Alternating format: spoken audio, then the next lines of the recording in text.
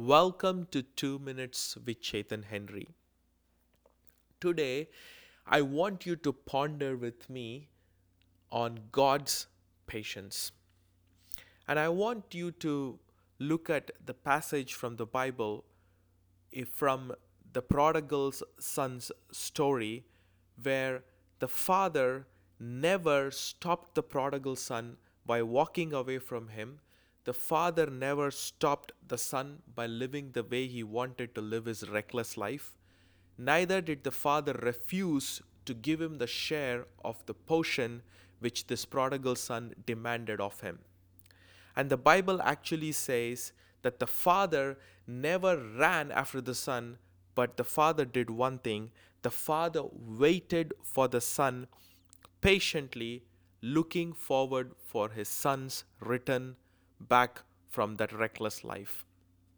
And the Bible says when the son came back to his senses and he repented in his mind and he thought and he said to himself that he has to go back to his father's house, and at least if he could find a place to be like a servant in his father's house, and that act of repentance, humility, and realignment, when he began to walk back to the father's house, the Bible says that the father saw the son from a distance and he ran and hugged and kissed the son.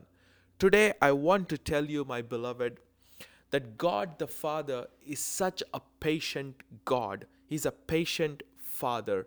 He is not going to come running after you to change your ways forcibly. He's a gentleman. He's not going to even stop you from your reckless living. But one thing he's going to do, he's going to wait and look forward for your return and your repentance and your realignment of your heart.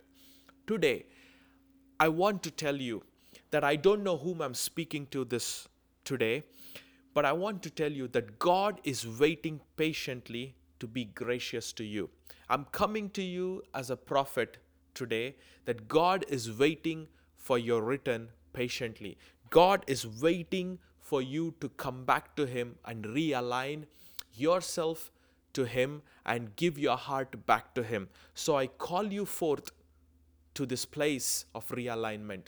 Beloved, today is the best day. Now is the best moment for you to get back to your Heavenly Father.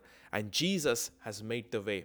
He is the way, the truth, and the life. If you're listening to me today, God is knocking on the doors of your heart. So, beloved, don't wait. Get back. So, God bless you, and you have an awesome day.